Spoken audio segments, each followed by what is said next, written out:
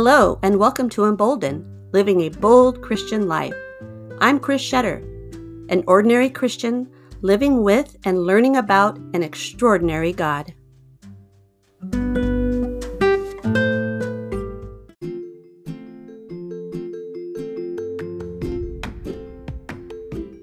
Thank you for joining me on spending 30 days of praising God. Hi friends, today's praise was inspired by Hebrews 11:1. Now faith is confidence in what we hope for and assurance about what we do not see. When you hear people argue about God being a man-made construct, I always wonder what they think about the concept of hope. Hope in general is experienced by other animals in its most simplistic forms. For example, my dog hopes that a piece of my dinner will fall off my plate into his mouth. And given his level of whining and drooling, his hopefulness can get pretty intense. But if my dog were to say get cancer, would he understand the hopefulness of being cured? When my previous dog, my sweet little Molly, was old and ill, we called in a woman who does home euthanasia. And as the drugs were slowly administered into Molly's body, we gave her a feast of her favorite treats. It's interesting, she resisted succumbing only in her desire for one more treat. But was she able to hope to not die?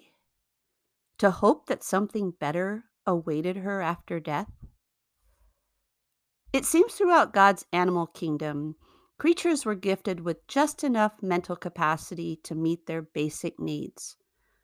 I don't know, I think it's obvious, or else we'd see them building supercomputers and skyscrapers. The animal kingdom doesn't concern themselves, say, with their fellow animals' living conditions in far-off lands, much less those in the house next door.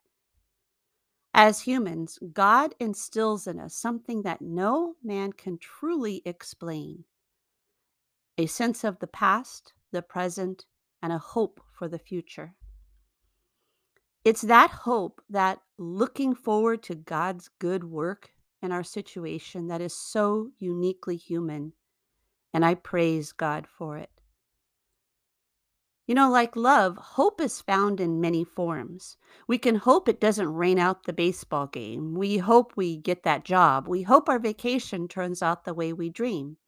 We can hope for a better life, hope for a cure, hope for a child. But that hope God really wants us to rely on is the hope based on trusting that what He has in store for you and I is for good. We can have hope that the trials we currently are going through will teach us something important and will leave us with something good. We can have hope that God has a good plan for not only ourselves, but our families who believe in Him. We can place our hope in a future beyond this place, more glorious than we can imagine. I'm so thankful God gifted us with this unique brand of hope. Without it, we'd have hopelessness and despair. We would be left only with anger and disappointment and confusion. And when I look around these days, I can see the destructiveness from lacking in God's hope, the aching and yearning for answers. It can lead people to depression, violence, and self-harm. I believe that's because deep in each of us is the knowledge that brokenness is not the state God wants for us. It's foreign in our bodies and therefore makes us uncomfortable and unhappy with our lives. We naturally desire to be hopeful. Some of us just haven't accepted the prescribed method. God. Have an awesome day, friends.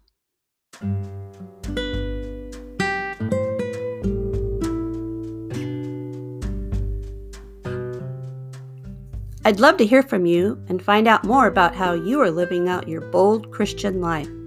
You can find me on Instagram at embolden, minus the O, or at my blog at embolden.net.